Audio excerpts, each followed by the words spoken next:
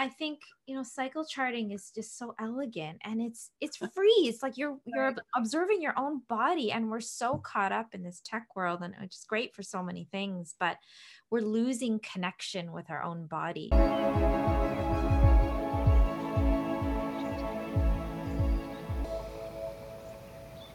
Hello and welcome to ND Inspo, where our mission is to connect, grow, and inspire naturopathic doctors and students from all over.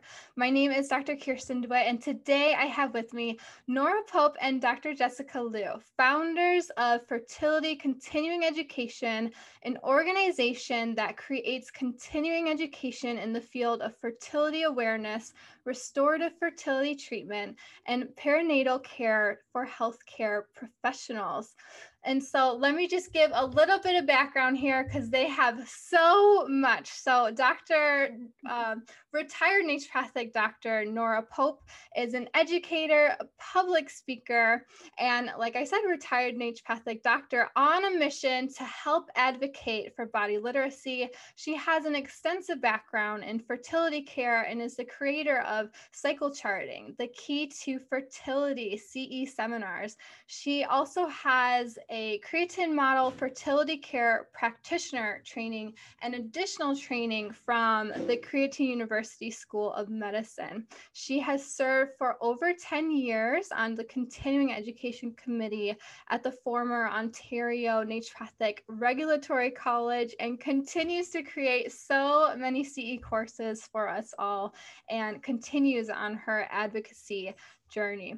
Dr. Jessica Liu is a naturopathic doctor, licensed naturopathic doctor, owner and director of a successful integrative fertility practice with over 15 years of clinical expertise in the field of fertility, women's health, and pregnancy care.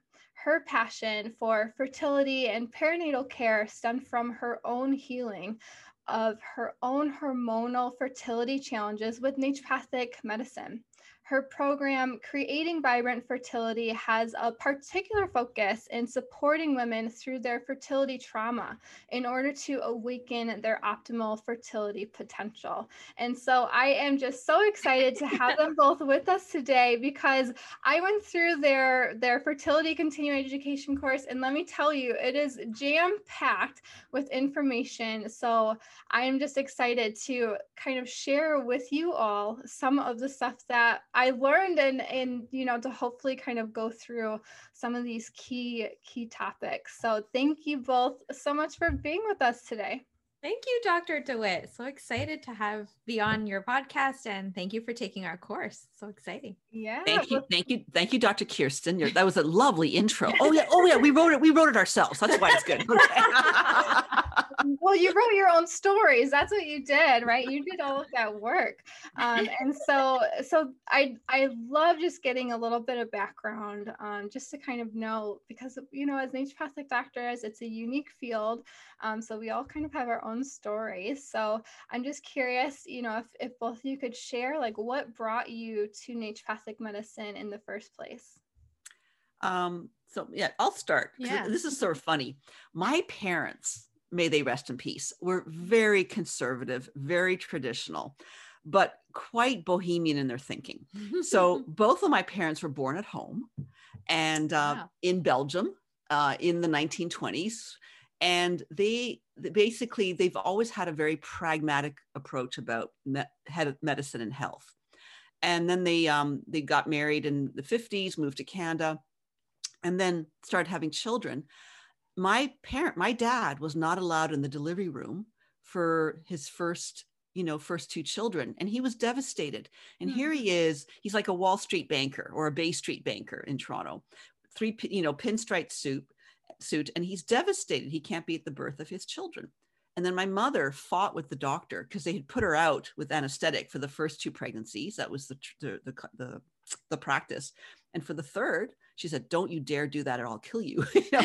And my dad was still not allowed in the delivery room. Anyway, I was the fifth child. Then they had more children in the 60s. And then I was born at 3 a.m. And the doctor was so nice. He says, "Joe, come see the birth of your child." And he saw me be born, and then not my baby brothers. So I grew up with sort of very forward-thinking parents who really instilled in me independent thinking, and not to gently question authority when they're being rigid and bureaucratic. And so with naturopathic medicine, you have to be a detective. You have to get behind the symptoms, because we live in a world where people want a quick fix and just want to suppress symptoms. And we're curious. And then more and more patients are curious. Why aren't I getting better? And I think that's what attracted me to naturopathic medicine. So that's part of my story. Dr. Jessica. So my story is, I remember saying to my parents when I was 5, I want to be a doctor. And they sort of, your Asian parents, oh, you're going to be a doctor? Okay, that's good. Right? But I grew up, having terrible hormonal symptoms, everything that you could think of, whether it was severe, debilitating menstrual pain, irregular cycles.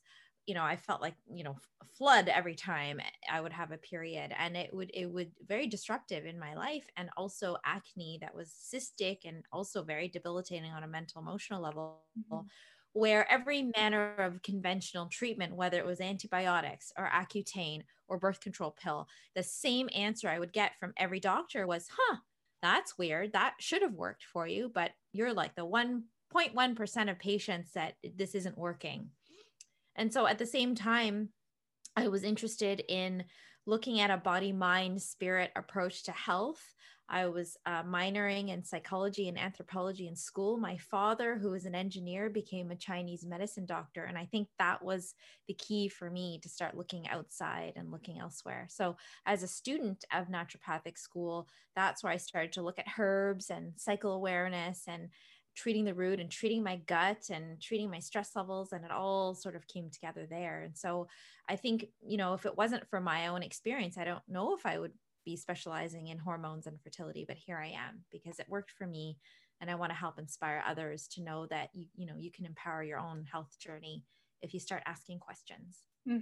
I love that. And I love that you mentioned the detective work, right, Nora, because I feel like that's so much of what we do as naturopathic doctors is, we're really good detectives and asking those questions that they may not have ever asked themselves before or been asked by a practitioner or a healthcare provider before. And I think even just that investigative style that we have, that in itself can lead to so much healing.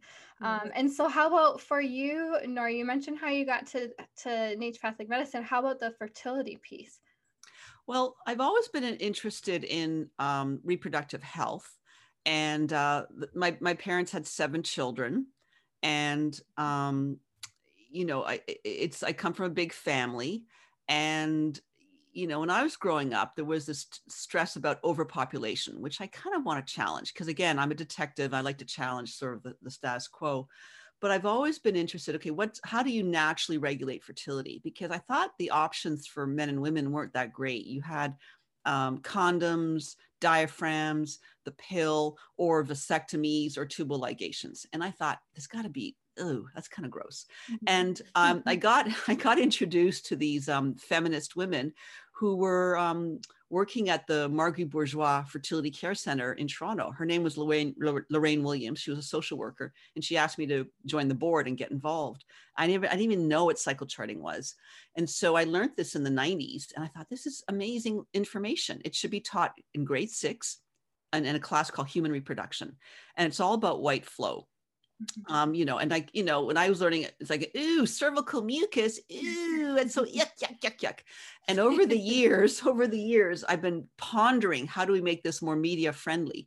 And so our company has come up with the term called white flow, and our t-shirt says white flow makes babies. Yes. And that's sort of our brand. and because men make white flow, women make white flow, and we're all conceived in the fallopian tube, bathed in white flow. And so it's a really important aspect. We want to get that message out to the world. Anyway, so I was involved with this cycle charting organization in Toronto. And I thought, this is so cool. And then I started naturopathic medicine at the Canadian College of Naturopathic Medicine in the 90s. And I was the only woman in the class who knew when she was fertile, when she was not fertile. I was the only one cycle charting. This would have been 1998. And so fast forward now, 2021, and there's an explosion in interest. Yes. And we want to get the word out because we feel that by learning about your white flow, you can cure infertility. And I think that's the fire in the belly. And, you know, we want to get it in Wikipedia, cervical fluid, and we want the textbooks to change. So they include the cervical crypts and the cervix, which are not there. So we have our work. We have our it's work. her beef. Yeah. So we got it. We want to change the culture. And I love teaching naturopathic doctors, and because they're smart and they're fun. And now more and more healthcare professionals are taking our course, like medical doctors, pharmacists, osteopaths, physiotherapists, dietitians. We appeal to any healthcare professional that wants to cure infertility. That's our it's a restorative approach that involves empowering your patient at the highest level, right? So when, you know, your patient is going through fertility treatments and they're on potentially medication that is suppressing their own hormonal output, you know, that they lose that connection with their own bodies. And so fertility literacy, as you know, equals body literacy. And we want young women in their teens understanding their bodies more, right? So that we're treating them ahead of the game, and we're not waiting until things set into pathology to have to react to. We want to be proactive. You know, now that in Canada, at least, infertility affects 1 in 5 or 1 in 6 couples. And, you know, this idea of unexplained infertility, which I'm sure you see at your doorstep all the time, is just not good enough. Right. And so through our naturopathic lens, we know that healthy physiology can help to allow natural fertility to flourish, or optimal fertility to flourish. And that is where we want cycle charting to be front and center in the restorative approach to fertility. So that's why we're so passionate about this and spreading the word. And you know, you can feel the passion in the course as well. And I loved the White Flow t-shirt. Yes. Yes. So it's so great what you both are doing, both for healthcare professionals, but also just for the public at large. Because like you said, it's just so important for women to be empowered in their body and not to kind of look at their cycle as something that they need to suppress or get rid of, or, you know, we can really use it as a superpower. Yes, I love that. Yes. That's our next t-shirt. White Flow is a superpower. There we go. Yeah, well, I think it's so true, especially when you think about just our hormone fluctuations and how, you know, I feel like there's more and more research, even with exercise, which I wanted to ask you to, you know, later on here after we get some of this stuff going. But there's just more and more research coming out about how our hormone fluctuations can positively impact us too. I think often we just think about the negative parts of it, but there are some benefits to it too. So, yeah, since since we're talking about the cycle charting, first I just want to kind of get the background on what is cycle charting, and then how is that different from the apps, right? Because I think that there is a big distinction between just simply, you know, charting when your period is, which is what most of the apps are. And I feel like that's most of what we ask people, is just like when your period is. But really, when just learning about the cycle charting, there's a lot more to it. And I know that this is more particular for fertility, but I think just in general, knowing your body, especially if you're postponing pregnancy, or so if you could just give a little bit maybe of the distinction between the two, and then we can kind of dive into more of what the cycle charting is. So cycle charting is making wiping observations throughout the day and recording at the end of the day a real-time conclusion of what the day presented to you. So is it dry? Is it dry all day? Then that's what the wiping observed. Then you record that as a dry day, and that's a day of infertility in the cycle charting world. And then when you're wiping every day, and then follicle is growing, estrogen is rising, the blood in the estrogen is turning on the cervical crypts and the cervix and producing that fertile, sperm-friendly cervical fluid, which changes the woman's body from an acidic environment to a sperm-friendly, alkaline, sweet, nutritious environment full of sugar and potassium and zinc. And if a couple has sex on that day, sperm can stay alive in the woman's body for up to 5 days. And anyway, so wiping. End of the day, you chart, okay, it was either clear, stretchy, or lubricative. You chart that once. And then bing, little middle of the month pain. Do you have that twinge of pain in the lower left quadrant or the lower right quadrant? That's probably the follicle rupturing and creating a little bit of visceral pain, the viscera being irritated because it's, full of nerves, and you've ovulated. And if there's sperm in your body, whether you're having sex currently or if it's there from the day before, you will conceive in the fallopian tube bathed in white flow, the man's white flow, the woman's white flow from the cervix.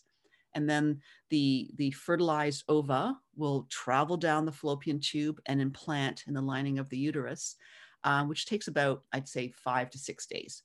And that's how you get pregnant, using the system by using days of fertility to get pregnant. The system can also be used to postpone pregnancy by only having sex on the dry days, because on a dry day, the woman's body is acidic and sperm will die in minutes. And then the period comes and you start charting again. So these are real-time observations that you can put that on your laptop on an Excel spreadsheet or on a paper chart, like a dinosaur like me. Mm-hmm. And then as for the apps, I like Jessica, we have an opinion about apps, but then Dr. Jessica here has a great solution. So I'll take it away. Well, yeah, I think the apps, to be fair, I think they're making a great effort at improving the accuracy of the apps, mm-hmm. But the problem is what do you do if you have a irregular cycle that is not pathological, but is fairly common, right? Only 13% of women ovulate perfectly on day 14. And if you don't ovulate on day 14, that's where the apps can sometimes throw you off, right? Because they're basing that information on your history or at least your previous month, right? If you're just starting out with an app. And so your app is going to track your period days, and based on that and all the data from before, it's going to predict when your next period will come and sort of give you a window, your fertile window. And some apps pair that with an LH test that you can do as well. Here's the thing, what if you are having a bad month, you're not sleeping well, or, maybe you were pulling some all-nighters, finishing a project, and maybe you had a big stress at work, and your pre-ovulatory cycle, starts early or starts too late. You're going to miss that window if you're not paying attention to your body in real time. It doesn't mean it's pathological, but if you're not checking in with your fluids during your mid-cycle days, you're going to miss the nuance of whether you're a little bit more fertile on one day or a little bit less fertile. It's not necessarily binary. It's a collection of data that you're taking in and day out, right? So, what cycle charting offers, which we love and Nora speaks very well to, is that your days of infertility are just as valuable as your days of fertility. And it takes the pressure off the couple, right? And so, do I love apps? No. I think if you have a patient who's never tracked at all, period, then sometimes an app is just an easy way to get her connecting, period, at all, right? So, we just want to start making those daily observations and put your notes in somewhere. So, I use a very simple app where it gives the patient the flexibility to write in her own notes. And so she is relying more on that than say what the app is telling her.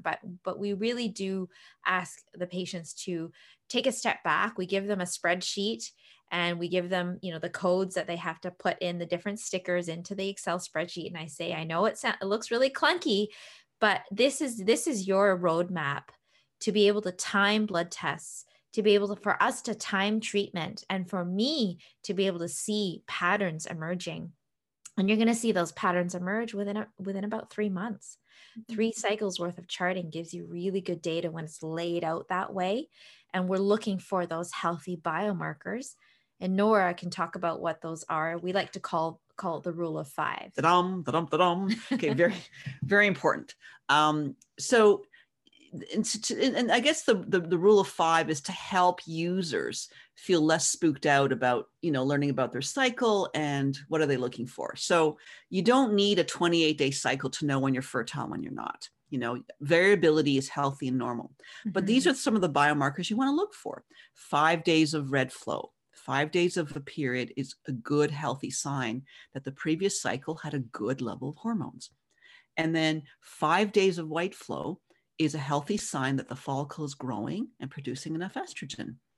And then after you've ovulated and that white flow ends, you want 5 days times 2 or 3 after that. So that's a range of 10 to 15 days to show that you have enough progesterone being cranked out by that shrunken follicle shell, the corpus luteum, and that can maintain a pregnancy if you do get pregnant. So 5 days red flow, 5 days white flow, 5 days times 2 or 3 post-peak or post-peak estrogen. Those are your healthy biomarkers. And then as Jessica was saying, is that as you're charting, they emerge. You go, oh yeah, well in this cycle, look at that. I had 4 days of red flow, but 5 days of white flow. Okay, another 4. Okay, my range seems to be 4.5 days of red flow. Okay, that's good. Oh, wait, look at that. This cycle, I had 6 days of white flow, 5 days of white flow, and another 5 days of white flow. So I'm just describing a little bit of variability, but you can still identify what's going on in your cycle. And that's very, eye-opening and very exciting. And as Dr. Jessica said, empowering. And then it becomes a roadmap. You start timing your blood tests when that white flow ends, plus 7 days. That's called your mid-luteal. Or you want to start doing an ultrasound series, a vaginal ultrasound series during your white flow, because that's when the follicle's growing. So you're timing it, anything in sync with the individual woman's cycle. Because right now, ultrasound on day 9. Well, what if your white flow hasn't started yet? Or what if your white flow started on day 6? You're going to be off. Or mid-luteal, day 21 for blood tests. So what if you ovulated on day 10 or 20? It won't be mid-luteal. You want 7 days after your peak estrogen. And that's what we teach to our students, the healthcare professionals who take our course.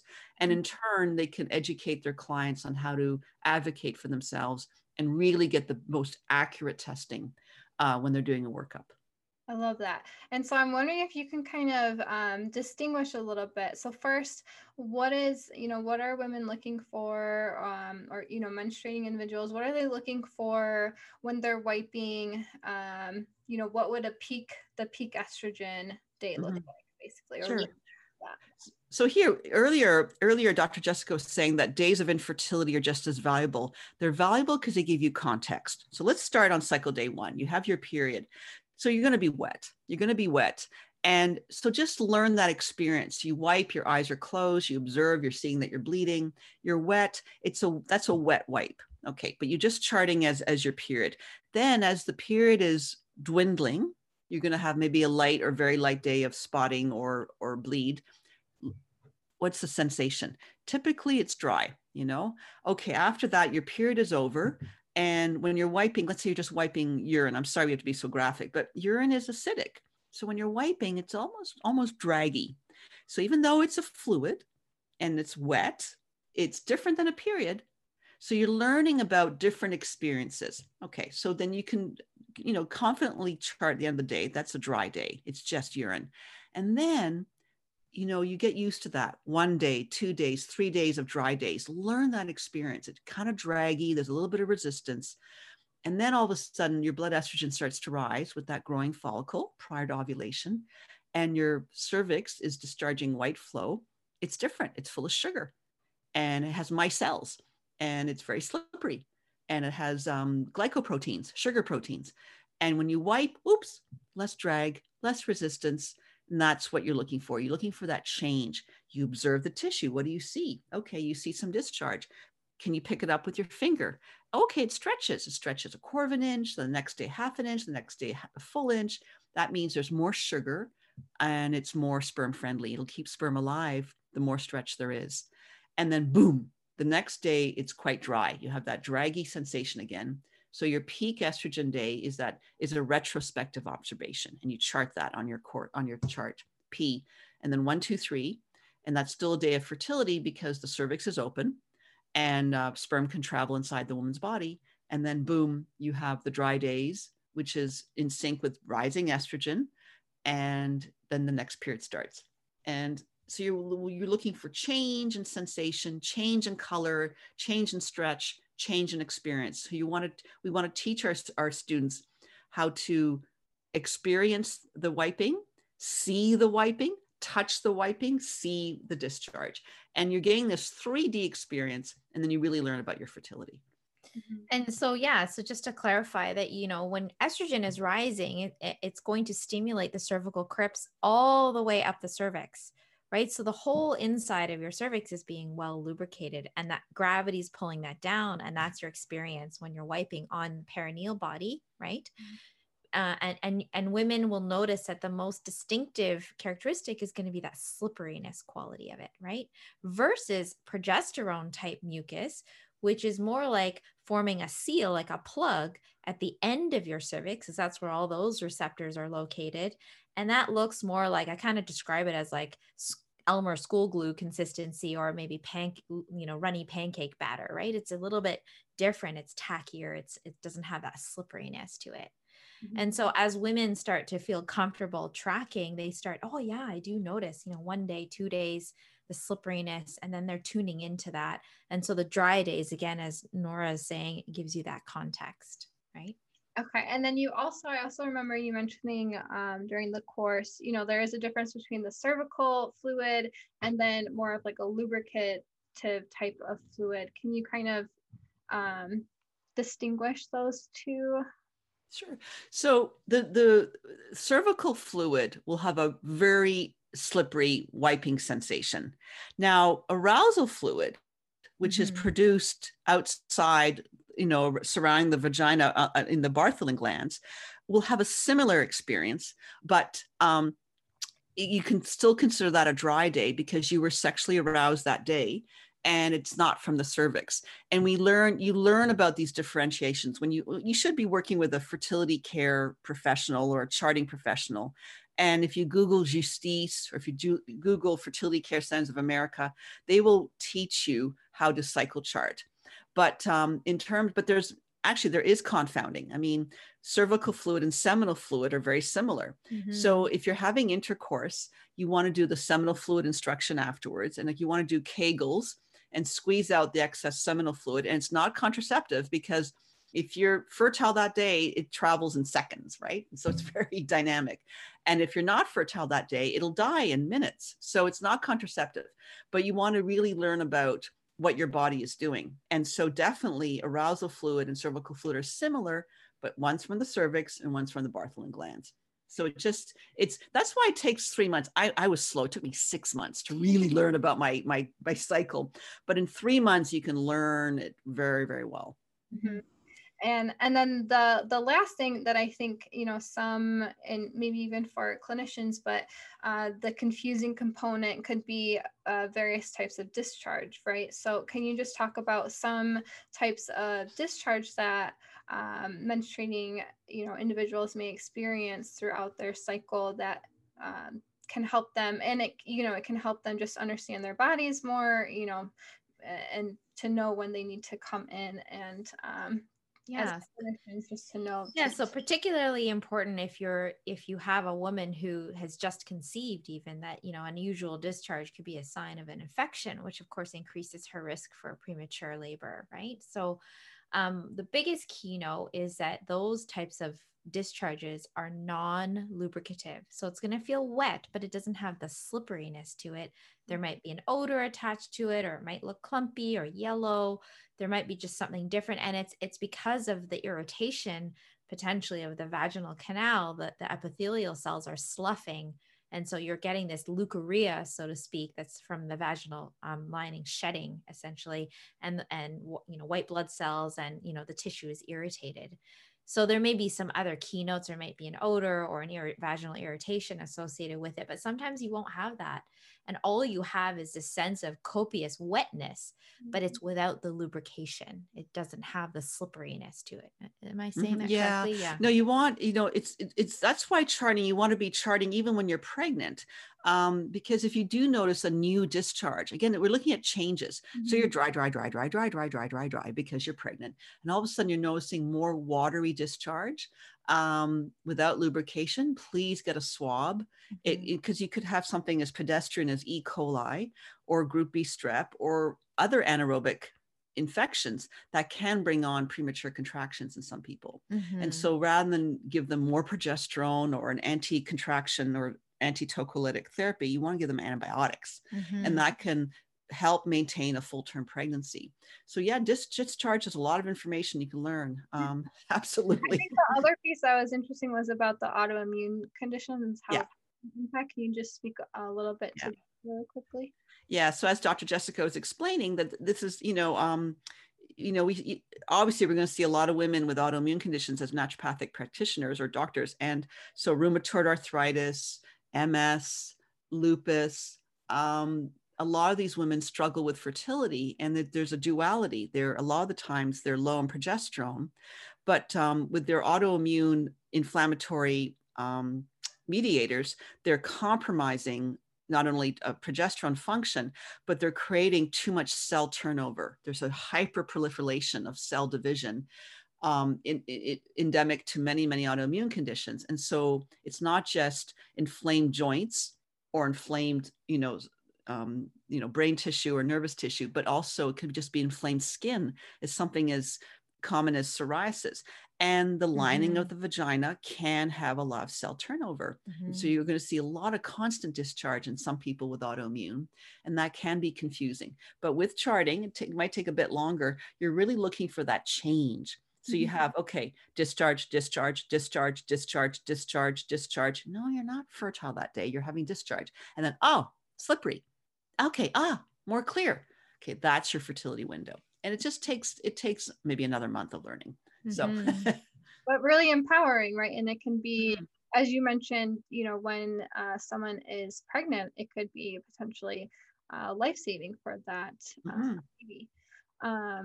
Okay, thank you so much. I feel like that was a wonderful crash course on and all of the distinctions there, because I know that it can be confusing, right? We have so much going on down there. We certainly do. Yes. And so can we, so let's talk a little bit about, you mentioned using it for being able to time tests better. So can you speak a little bit more about that? Yeah, for sure. I mean, certainly, even just women knowing that, what is their cycle day 3 is, fertility practitioners are well aware that that's when hormones are quiescent or, at their kind of quiet range. And that's when we want to see, for instance, if there's a pathology that blood level might be different, or if we're looking for signs of declining ovarian reserve, we're going to see some changes on cycle day 3. But some women don't know that, the premenstrual brown bleeding or spotting doesn't really count like that. That's something that as charting professionals, we're looking at, right? So a couple of hours of brown discharge, not a big deal. But if you have 3 or 4 days or more of brown spotting before your period starts, that is also a sign that, maybe your hormone levels weren't really in the right range in your previous cycle, or there was some irritation or inflammation in your lining causing that slow sloughing off of your lining.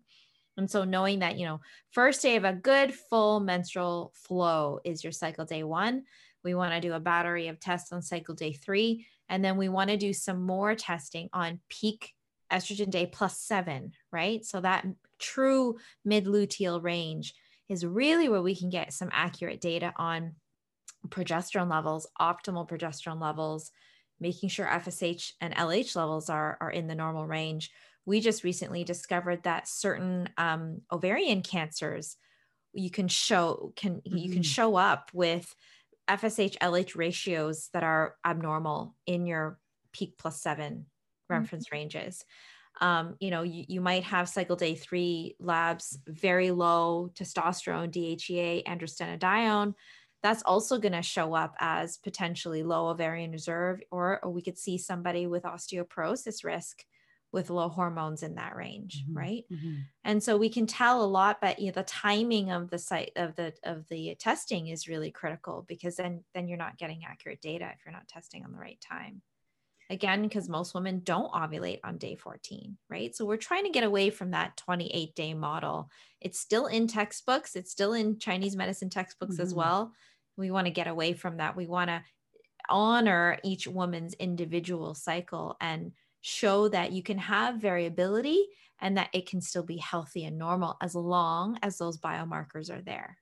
Mhm. Yeah, 28 is a big number in TCM. I remember being in school and approaching my 28th birthday, and I was just like, well, there it goes. I guess I can't have kids now, already. Yeah, but I'm glad that you all are advocating, for that variation, the range that our cycle length can be as well. Because I think even as practitioners, that's not always clear, right? So, and then the other thing I wanted to ask was, what about something like Dutch testing or the urine testing? I know that you talk about it a little bit in the course, but there's always like mixed. Definitely. Yeah. And I think convention will say, that there's limited testing on those different types of testing. But I think the literature is coming, certainly. But the problem with blood testing is that the hormones are in such a tight range that a lot of the variability, the nuance of what the tissues are experiencing, you're going to miss in blood testing, right? So you could have, I have many sort of atypical PCOS patients where their insulin levels or glucose levels are perfect. Their estrogen levels, testosterone levels are perfect. And yet they have hirsutism, they have, signs and symptoms, but they're just not fitting that typical picture. And this is where sometimes these nuanced tests like urine metabolite testing can show us where in their behind the scenes pathway they're pushing, for instance, progesterone down that testosterone pathway, for instance, right? So it can be helpful in the unexplained infertility patients and patients who are on therapy and you want to figure out whether that therapy is working. Because if, for instance, if you're using bioidentical hormones through transvaginal or topical creams, that's definitely not going to show up in blood, right? So blood is only going to pick up what you're taking orally. So you're missing a big piece of the pie in terms of monitoring and tracking your patients throughout the cycle. But I still think it's good to get baseline blood work. It's still good to get a baseline to see, what are they doing that's showing up? Because then, if there is pathology, you're not missing something glaring in blood work. And it is the most cost-effective way to test. So we still use blood work every day, but for some patients, sometimes we need to do a little bit of a deeper dive. For instance, if we're worried about their adrenals or their cortisol patterns affecting how their ovarian hormones are working, then we might use saliva testing or urine metabolites for sure. Okay. And then I also wanted to, it looked like there were a couple of other, great benefits to cycle charting, such as the eco-friendly. Can you talk a little bit about that? Oh yeah, baby. Okay. So we were both involved with an association. It's called the Association of Perinatal Naturopathic Doctors. And we did a little mini trade show. And I had a special interest in what I called eco-friendly birth control. So I did a lot of public lectures on this topic, and it was during Naturopathic Medicine Awareness Week. And so I was trying to help my association raise the profile of naturopathic medicine. And one of the newspapers got interested. It was called the National Post. And then I just went ahead and phoned the Toronto Star and the Globe and Mail, and the Globe and Mail interviewed me. And no one would publish it. No one would say, I'm thinking, we got to talk about this. But the National Post did. And good for the National Post. They also interviewed someone from Water Treatment and Fisheries Canada, and I think a doctor, and everyone was poo-pooing it. But it's very real. We get alarmed when crocodiles and fish can't reproduce, and that when, oh my God, male crocodiles and male fish don't have any of their reproductive organs. Well, hello, shouldn't we be worried about human reproductive organs as well? And so Denmark has done a lot of research on fertility. I love what Denmark has done. They've studied the pill for a long time. They're very interested in men's falling sperm counts in Denmark. They've been noticing a decline. And they're very interested in the big depression side effects in the pill on the women. So they're very, very interested. And they're taking this from what I think, a very excellent, detached, empirical worldview, and good for Denmark. So they have no agenda. They just want information. That's what they want. They don't tell people to get off the pill. They're just telling people it may cause depression. It may cause lower sperm counts. And so absolutely, the water supply is tainted with not just metabolites from the pill, but metabolites of all kinds of drugs. And then we have manufacturing that are, xenoestrogens and hormone disruptors. Mm-hmm. So we have to look at this globally, absolutely. But the pill has been in the water supply now since 1961. That's a long time. Mm-hmm. So of course, women aren't going to ovulate as often. Of course, men's sperm counts are going down. We have to acknowledge this. Mm-hmm. And so in our own little way, if we can contribute to eco-friendly human reproduction, then that's, I think, another of our, call to actions. But we can't ignore it. We just can't. So, and that's meaning using cycle charting instead of using the pill. Yeah, absolutely. There's more and more interest about getting off the pill. We've been invited to speak to 2 conferences in the last 3 weeks alone, just about getting off the pill. And so there's a lot of interest in different modalities. So I'm very happy about that. Mm-hmm. And my sort of big mission goal is to help educate healthcare providers who are using the pill as a first prescription for a woman in her adolescence dealing with menstrual pain or menstrual irregularity or acne. Because again, that suppressive effect on ovarian function of an exogenous, synthetic hormone receptor analog, right? It's not the same as our own hormones, has a huge impact on, bone density, cardiovascular risk. I had a woman, I have a patient who's, pretty young. She's in her late 20s and, she almost died 4 years ago because she developed a pulmonary embolism from being on the pill, and now she's struggling with fertility. So, there's a bigger piece here. It's not just about, regulating hormones in the moment. There is an after effect. And that was my story. I developed post-pill amenorrhea. And I think that's how some of my hormones went sideways, because I was not a good candidate for the pill. And I was put on the pill, not at the right time or at all. Right. So yeah. We'll have to do a whole other talk on just the pill alone. I think that there's so much that we could dive into, right, with fertility. And that's why you're doing all these wonderful courses. So where can people learn more about your courses? Where can they learn more about you? So we can, the website is www.fertilityce.com. And then your handle, Dr. Jessica? I'm at The Fertility ND on Instagram. And I'm on Instagram, nora.pope, P-O-P-E. And our company name is fertility.ce on Instagram. And we are going to be doing more courses. And, we got a lot of feedback from our, professional students who took the course. And a lot of them said, let's learn more about the pill. And that's definitely up there. And again, there's a lot of interest. So.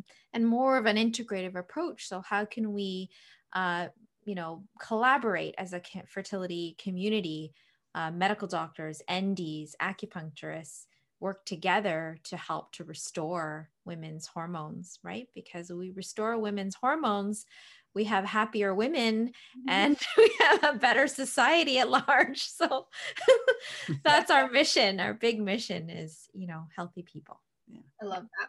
Okay. And then really quickly, last question, what keeps you both inspired in naturopathic medicine? Oh man, to teach, I gotta say, okay, yeah, her clinic, the phone is ringing off the hook.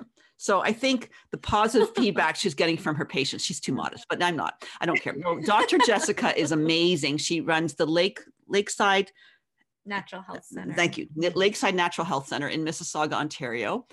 Try and squeeze an appointment with her, because she does good work. So I think that's her testament. Now schmooze me. What's so good about me? Nora is she's like a walking hormone encyclopedia. But I think cycle charting is just so elegant, and it's free. It's like you're observing your own body, and we're so caught up in this tech world, and which is great for so many things, but we're losing connection with our own bodies.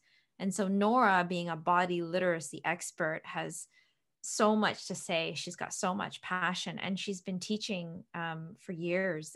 And so we want to keep doing this work as long as we can, and help support other healthcare providers to really feel confident in this, because you can restore fertility in your patients. We can get rid of this silly diagnosis of unexplained infertility if we're doing this right. Yeah, absolutely. Yeah. Well said. I love that. Well, And we can save lives with progesterone. Woohoo! Yes. awesome. Well, thank you both so much for what you're doing and advocating for. Like you said, this is a very sustainable and eco-friendly, way to go about supporting our body. So thank you both so much. This has been great. My pleasure. Thanks for Thank you having so us. much for having us. Bye, Dr. Kirsten. Bye. Have a good day. And thank you all for listening and watching. Please be sure to like, share, and subscribe to help keep the inspiration going. As always, be well and stay inspired.